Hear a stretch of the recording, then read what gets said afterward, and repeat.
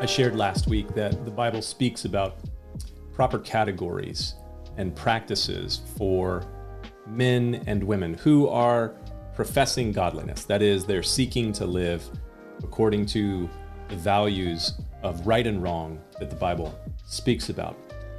Of course, for some reason, people get upset when we talk about these sort of things today. It bothers people in our culture when Christians talk about this. But listen, if you're not a Christian, if you're not seeking to live according to the values of the Bible, then I guess you can just turn it off. You can disregard the things that we are saying about this sort of stuff and go on your merry way.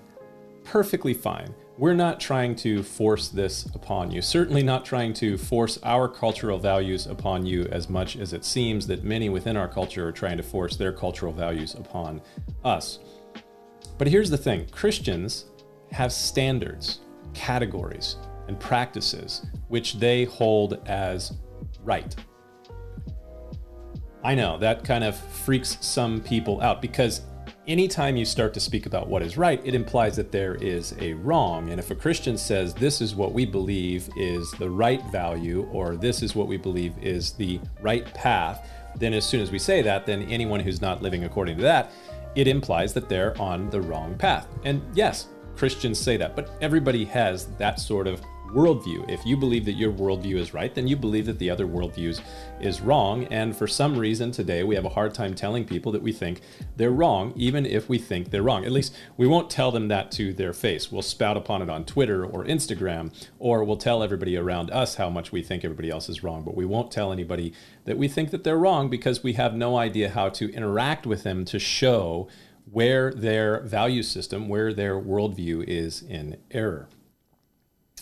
That's a problem, but that's for another day. So there is a right and there is a wrong, and Christians believe that the Bible tells us what God, who we believe created us, defines as right and wrong for what he created. He made us, and he's able to tell us this is right and this is wrong. He defines what is righteous, what's right. Of course, I talked a bit about this last week regarding women and their place in society and the home. And that gets people kind of freaked out and they get upset, but they fail to recognize that the Bible doesn't only speak to women, it speaks an awful lot to men. And if you move from the chapter that we looked at last week in 1 Timothy chapter 2 to 1 Timothy chapter 3, then you will see that it has a lot of things to speak to men who are professing godliness, who are seeking to live in a godlike, godly manner, in a right manner. So what does it say to them? 1 Timothy chapter 3 says that they should be blameless, that they should be the husband of one wife, that they should be temperate, that they should be sober-minded, of good behavior, hospitable, able to teach, not given to drunkenness, not violent, not greedy for money, gentle, not quarrelsome, not covetous, one who rules his own house well, not a novice, not one who is puffed up with pride, one who has a good testimony with those who are outside, those who are not believers. And it's on that last point that I want to speak directly for just a moment to the men who might listen to this now or in the future. What would your coworkers, your neighbors, your friends who are not believers, who don't go to church, what would they say about you? Do you have a good reputation, a good testimony with those who are outside, the people that you interact with on a regular basis? Would those people who you interact with, would they say of you that you are sober and temperate and that you're not quarrelsome and that you're not covetous and you're not greedy? Would they look at your life, those who interact with you on a regular basis, and say, you are significantly different than the other people that they interact with on a regular basis? Perhaps one of the facts that drives the way that our culture views Christians is that they don't see a significant difference between the way that we, who are professing godliness, seeking to live according to the values of Scripture, they don't see a significant difference in the way that we live versus the way that other people in our culture live.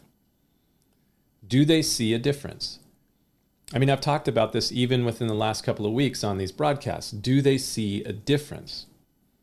Or is it that they see that Christians are just as covetous and just as quarrelsome and just as intemperate and just as greedy as all of the other people in our culture? If they do, then we really need to check whether or not we are fulfilling what the scriptures have to say. I think this is one of the reasons that another one of the New Testament writers says that it's time for judgment to begin at the house of God.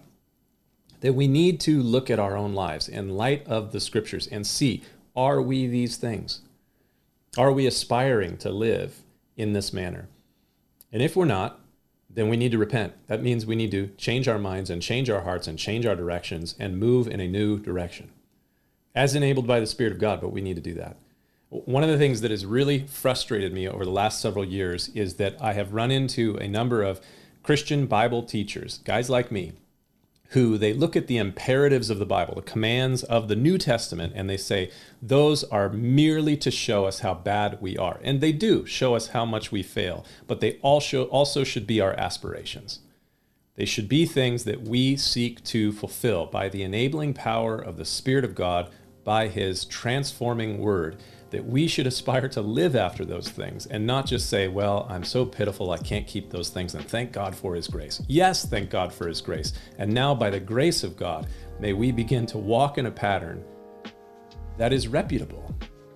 It makes people say, those people, they practice what they preach, and they live with the values that they espouse. Well, it's something to think about as you drink your coffee today. We'll see you next time.